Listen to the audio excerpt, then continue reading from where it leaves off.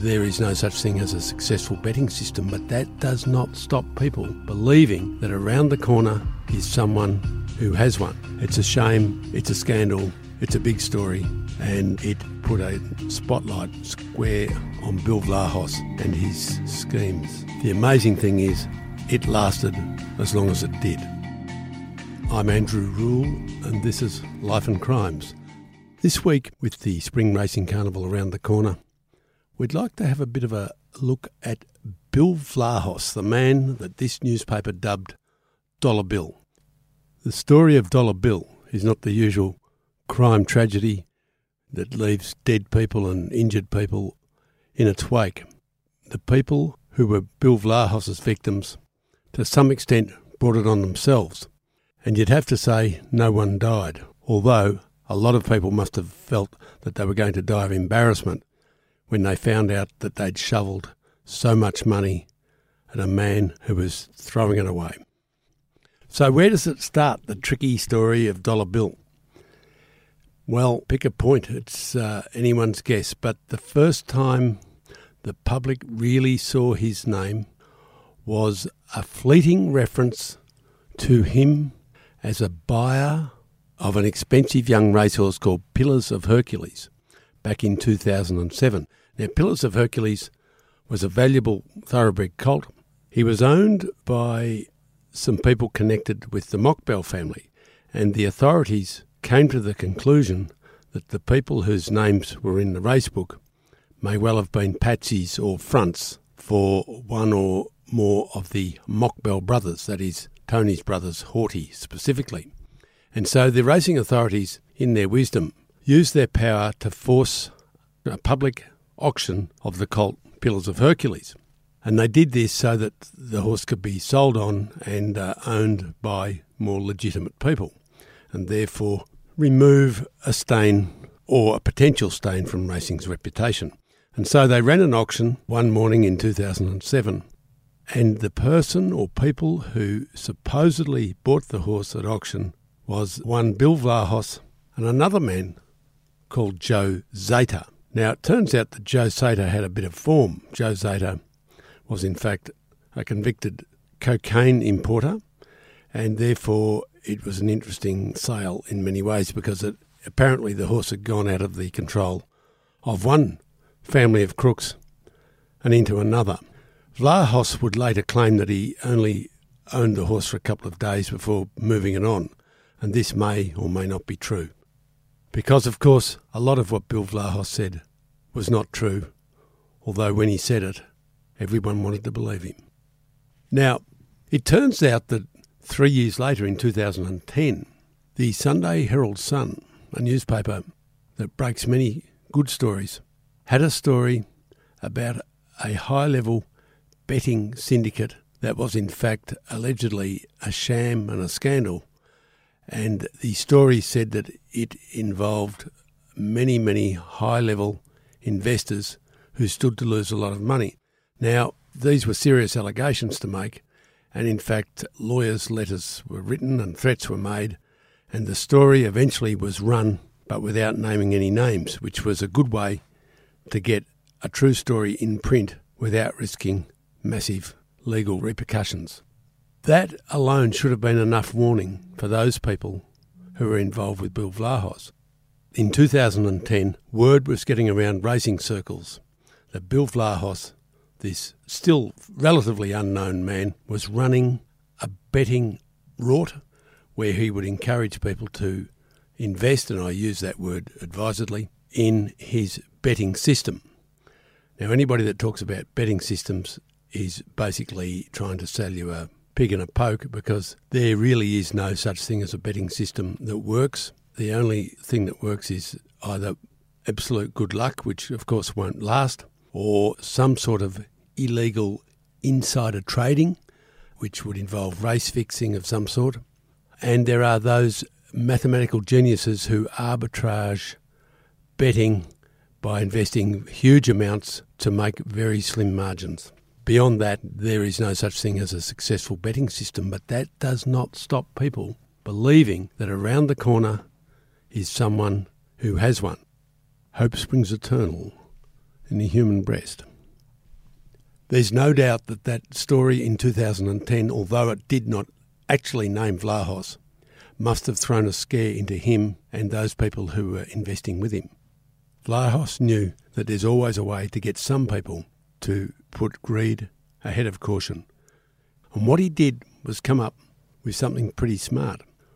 What he did was to say that his betting system, which he called The Edge, was a secret operation.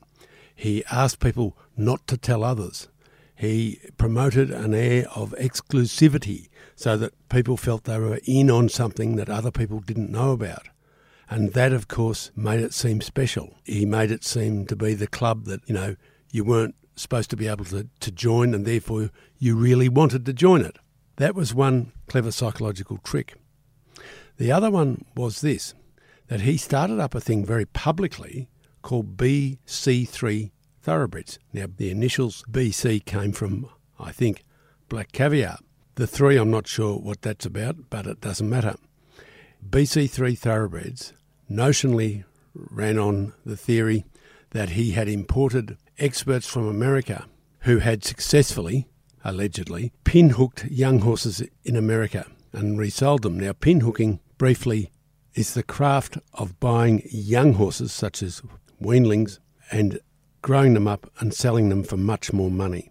And people who are very good at it can do it. And Vlahos believed that he'd found, or promoted the idea that he'd found a couple of guys in America who were very good at doing it.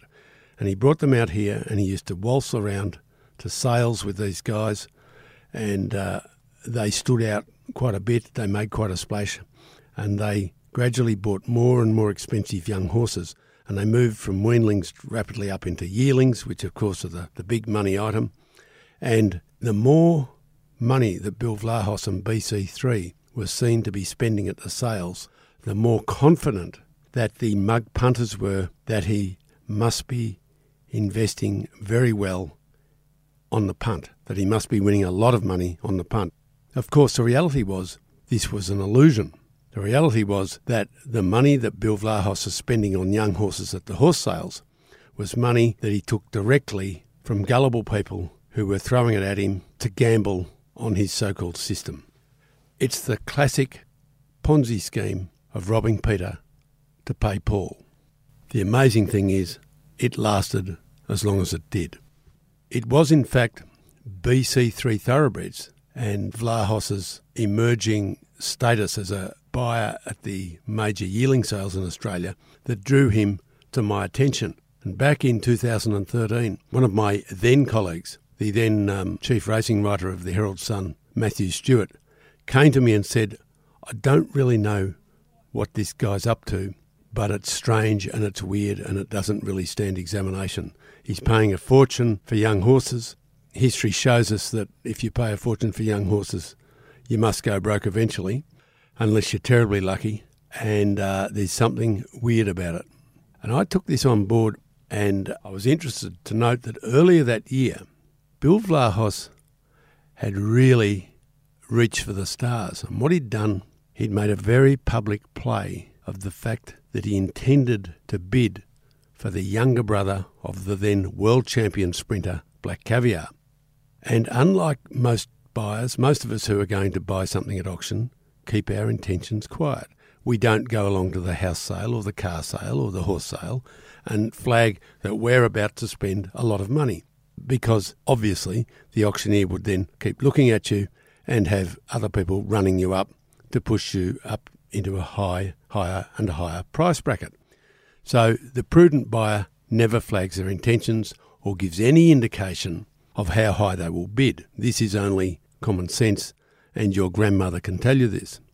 But the weird thing was that Bill Vlahos kept dropping broad hints that he was going to break all sorts of records to buy Black Caviar's younger brother. Now, this horse, being a yearling, didn't actually have a name. He was unregistered, as they all are at that age, and he was nicknamed Jimmy. Now, Jimmy was very well bred, and of course, Jimmy, if he were sound and well and everything else, would be worth quite a lot of money. Jimmy might have been worth, let's say, between 2 and 3 million if he was sound. But Bill Vlahos well before the sales, is making noises that he thinks, this horse could bring as much as $5 million. And this is strange behaviour unless you look at it from the point of view of Bill Vlahos.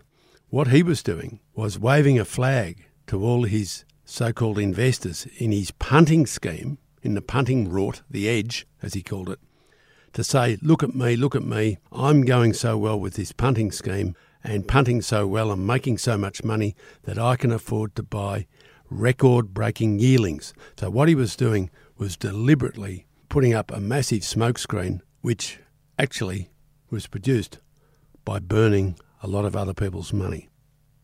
Now, this is the point at which I get very interested in Bill Vlahos, because even I, who's not particularly smart with money, not good at adding up, never much good at doing my own tax or anything, I can see that there's a massive hole in the bucket here. There's something wrong.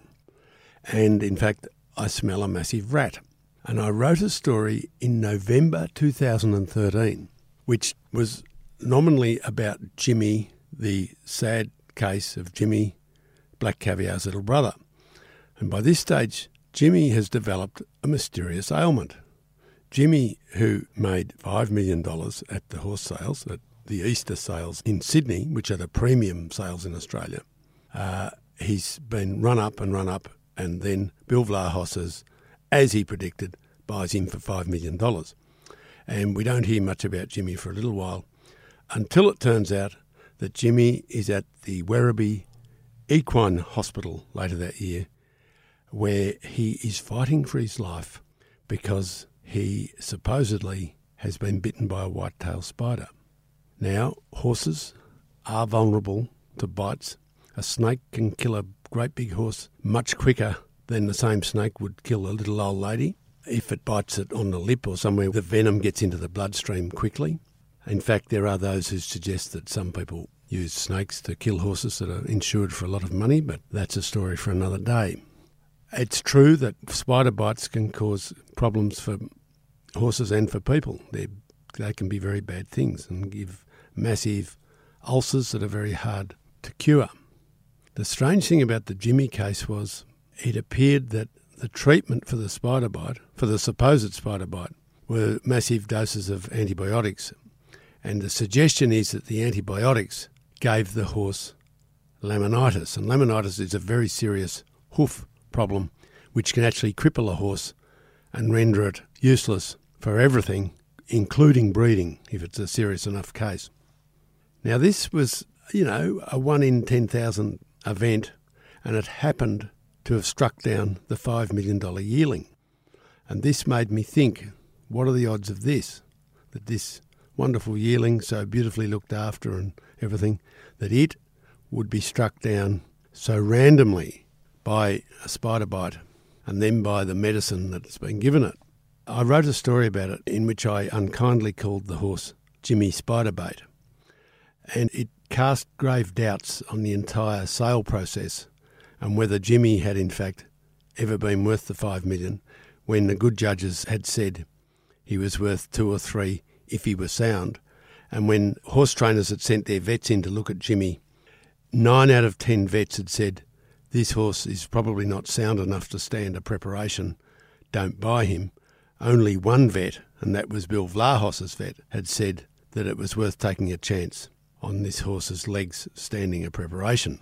And so it seemed that this $5 million horse was in fact a crock from the start that every serious trainer in Australia had been warned against buying because he wasn't sound. So what's wrong with this picture? Bill Vlahos buys unsound, well-bred horse for 2 or 3 times what it's worth. Well, it turns out that Jimmy hasn't actually been paid for, that only a part of Jimmy's been paid for. It further turns out that Jimmy hasn't been insured, or at least not fully. And so a scandal erupts about the future of Jimmy and the suggestion that those people who have put in money to buy Jimmy might lose their money when the inevitable happens and Jimmy has to be put down, which is what happened. It's a shame. It's a scandal. It's a big... Access a world of true crime podcasts on CrimeX Plus, where award-winning journalists take a deep dive into unsolved cases. Every week, we're waking up to a dead woman, a dead mother, sister, auntie, grandmother. It's not good enough. From the team that brought you The Teacher's Pet, Shadow of Doubt, and Dying Rose, unlock early, ad-free and bonus content from brand new series and flagship shows such as I Catch Killers with Gary Jubelin. One was shot in the mouth and I thought he was dead. Another one had been shot with a shotgun and I got the overspray. Search for Crimex Plus on Apple Podcasts to start digging deep into the world of true crime. Story, and it put a spotlight square on Bill Vlahos and his schemes. Now, that was in November 2013. On the 8th of December, merely a couple of weeks later, a very strange thing happened down at Bill Vlahos's farm property near Torquay, at a place called Conniewarre, which is past Geelong near Torquay. And he had this nice little training set up there. It was run, in the name of BC3 Thoroughbreds. It's where they sent the young horses that they bought. They had staff working there to handle the young horses and exercise them and get them going before they sent them out to trainers. And a very strange thing happened there on the morning, I think, of the 8th of December, and that was that a utility belonging to Bill Vlahos burst into flame. Now, it was a cool, wet day, and the ute burnt, and in the ute, sadly, was the laptop containing all the records of BC3 Thoroughbreds and probably the Edge betting syndicate. Now, this probably was very convenient for Bill Vlahos because it wouldn't be good to have all those records being looked over by expert forensic accountants and fraud squad police and everyone else. And so it was terribly, terribly convenient. And when the police were called to the scene of this apparent arson, Bill Vlahos told them a very garbled story, which they didn't believe. First of all, he said that he'd been jumped that day by, 3 Lebanese guys. And later in the morning, he's telling them that it was 4 Croatian guys. He couldn't get his story straight. It so happened that I was down that way. I was staying nearby, and I heard about it that morning, and I drove straight over to the property. And when I drove into the property, the scene was fresh. There was the ute burnt out, and there, sitting in the middle of the house yard, was a yellow jerry can, a yellow plastic jerry can, clearly marked with a texter, and it had something written on it like mower or tractor or something. And clearly it was a jerry can that was used on the property. And that wasn't a mere assumption, because one of the staff members there, and all these staff members didn't really know what was happening, and they didn't know who was telling lies and who wasn't. And when I rolled up and started asking questions, they answered them. And one of them said, "Oh yeah, that's the jerry can out of the shed over there. We keep it there to fill the ride-on mower or whatever." And I know the jerry can because there it's got stuff written on it, and we use it every other day, and so on and so forth. So clearly, the jerry can of fuel that was used to torch Bill Vlahos's ute came from the property itself. And so Bill Vlahos's wild claim that he'd been jumped by unknown heavies who'd bashed him and knocked him about and then torched his ute looked more and more and more suspect. And it would appear that the police's first instincts were right, and that Bill's supposed injuries and torn clothes and things were undoubtedly self-inflicted. He wasn't really knocked about much. He might have, punched himself in the eye and then rolled around in the dirt and banged his head on the ground. But the police never believed it. No one believed it. And that event blew up the entire Vlahos scandal. And from that day on, for probably 2 weeks, it was one of the biggest stories in racing because it involved so much money, so many horses, and so many people. And the fascinating thing about it was the long list of names of people who'd become involved. And this is the embarrassment factor. The thing about Vlahos is he was a con man. And like all con men, he was a pleasant and likeable fellow to meet. Because if you're not pleasant and likeable, you can't be a con man. It doesn't work. You have to get people's confidence, hence the word con. And what he'd done, Bill Vlahos persuaded people who didn't really know much about racing or much about betting. Now, a lot of people who have a bet actually know very little about betting, and I'm one of them. I don't mind having a bet, but I'm no expert about betting markets or anything else. A lot of people are like that, and what Bill had done was persuade people with quite deep pockets, some of them business people. One guy owned several supermarkets, another was a prominent figure in the Guests furniture shops, another one was a former Melbourne Football Club president, and so on and so on and so on. He had encouraged dozens of fairly competent or very competent business people that had made money in other areas, to invest in his punting scheme, because he knew that while they were good at running supermarkets or football clubs or something else, they didn't know that much about betting. And what they loved was that when Bill said, give me 20 grand and at the end of the month I'll give you a 40% dividend, they loved it because quite often he did produce the dividend. He'd take 20 and give them back 28,000 at the end of the month. And of course, that was the way he hooked them in. He burleyed the water like a fisherman, and he gave them an easy kill by paying out certain people large amounts of money so that they got really keen and encouraged all their friends to come in. And what he did very cunningly, in my view, was go to things like country golf clubs, country sports clubs, football clubs, cricket clubs, golf clubs, and he would curry favour with the leading lights in those clubs. And he had, one at Yarrawonga and one in the western suburbs and one in South Gippsland and all over the place. And he would curry favour with the leading lights of those clubs who would invest with him. He would make sure that they got some money back out of it and were seen to get the money back out. So, Harry bought a new Jaguar and Charlie got a new swimming pool, and they boasted about it to all their friends and neighbours and other golf club members and so on. And so dozens and hundreds of people were infected with this idea that if they gave money, cash money, to Bill Vlahos, he would make it grow for them. And of course the truth was that he couldn't, and he wouldn't. The truth, in fact, was that he wasn't even putting that money on at the races. He was telling them that he had a foolproof system and that he was investing large amounts of money on horse races around Australia and so on. The truth is that apart from some money that he wasted at the races on his own account, he wasn't putting on the syndicate money at all. He was just shuffling it around from here to there, robbing Peter to pay Paul, to keep people quiet, and meanwhile siphoning some off to be buying horses and all the rest of it. And so we get this situation. It grows and grows and grows like Topsy, where all these people imagine that the money that they'd put in, the 20,000, the 30,000, the 50,000, 100,000, whatever it is, they've put money in. And many of these people must have had spare money. They must have had perhaps some black money, cash money, big tradesmen that had done cash jobs. Some of them were foolish enough to go and borrow money to put into the scheme, thinking here was the way they were going to make a killing and pay out their mortgage. And all these people had thrown the money at Bill Vlahos. And the reality is that he's wasting it by buying horses that, by and large, couldn't win enough to pay for themselves, which is the truth of horses. Very few horses win enough to pay for themselves, particularly the expensive ones. And he was punting on his own account, and he was living the high life, living high on the hog.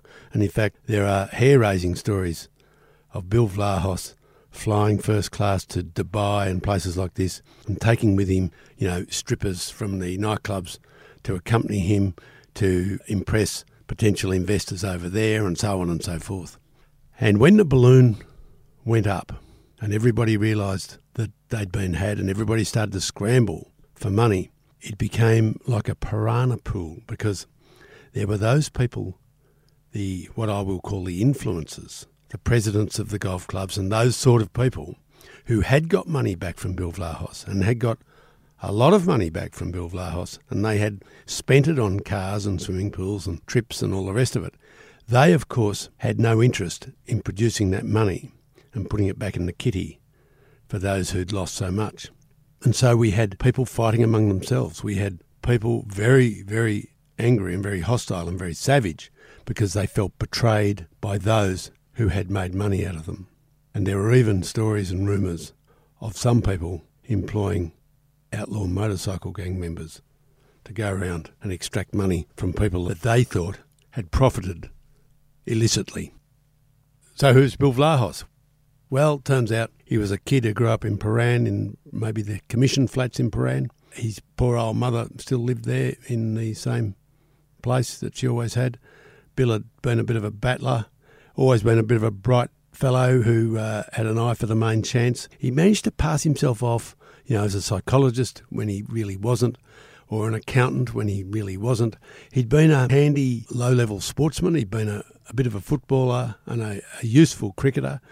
And in fact, instead of playing, pretty good standard of amateur cricket in Melbourne, which he could have played, he would go to South Gippsland and places like that and play as a mercenary. He would take money to play down in some of the country leagues where they needed to bring players in, and he would take, a couple of $100 a week or something to go and put the pads on to play for a country team rather than play for a better class of amateur team in Melbourne. And so he'd always been a guy that had his eye open for a quick quid. He'd always been good at making friends with people in sporting clubs, particularly country and suburban sporting clubs. So he knew exactly the sort of people that he could prey on, because in a sense he was one of them. When it all came apart, the property at Conowari near Torquay was sold off. Bill had a big house. I went down and had a look at the property and at the big house. He had a big house over the road between Torquay and Mount Dunedin. It was later sold off, and Bill went through a long, protracted legal process. And the short way of putting it is that just lately, just this last few weeks in the spring of 2019, the system finally got around to dealing with him. Along the way, a lot of the people who'd lost money kept chasing phantom money. They thought between them that they were owed some $500 million or some ridiculous figure like that. Of course, there never was $500 million. That was an imaginary figure that people thought they'd won. Bill told them that, they'd put in 20 grand and their 20 grand was now worth 60. And there were a lot of people that were sharing that sort of delusion. And so when people said, what's happened to the, 500 million we're all owed, that money had never existed. They were hypothetical wins on horses that had never been backed, and the money was never there. So what was really lost was the money that those people had taken from under their mattresses or out of their banks or from out of their wallet and invested with Bill. That was the money that was lost. And that, of course, was millions and millions of dollars, but nothing like the stratospheric numbers that were bandied about. Along the way, a trustee issued federal court claims to recover millions from punters who supposedly won in the fake scheme. Their letters of demand were sent to 37 punters demanding $14.6 million to be paid back to the losers in the club. Well, good luck with that. I don't know who actually shelled out and who got some money back, but I'm tipping not many people got back, not much. Because, as anyone will tell you, you can't get blood out of a stone. And so the latest episode is that this spring, 2019, Bill Vlahos has drastically reduced the time that he'll spend behind bars, or could spend behind bars, after striking what we called in the paper a shock plea deal with the authorities. He originally faced more than 300 charges over some $150 million that was lost to investors in his scam, but in late September this year, he pleaded guilty to just 2 charges of obtaining financial advantage by deception, relating to only $17.5 million. This plea followed months of talks with prosecutors, and it means that Vlahos will avoid 9 consecutive trials, which could have lasted for years and cost many millions of dollars. At the time we're making this podcast, Bill Vlahos's fate is still hanging by a thread. He might end up doing some time in jail. He might not. Who would be sure? All we know is that he has been seen around the Torquay area where he spent most of his time, and it is said that he rents a humble home in the Mount Dunedin area. So if you're ever at the Torquay pub and you see somebody looking at the races on the TV screen in the corner and having $10 each way on something, have a good look at him. It might be Bill Vlahos, the man we call Dollar Bill. Thanks for listening. Please comment or rate it on whatever platform you're using. And if you haven't done it already, please subscribe.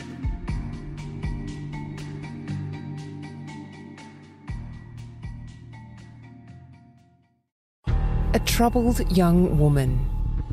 Her evil parents. We never had any issues between us. Has justice been done? I'm in a prison. Join journalist Richard Gilliatt as he delves into one of Australia's most gripping cases. Shadow of Doubt, a new podcast investigation from The Australian. I cannot find one of these allegations that's possible. Listen now, wherever you get your podcasts.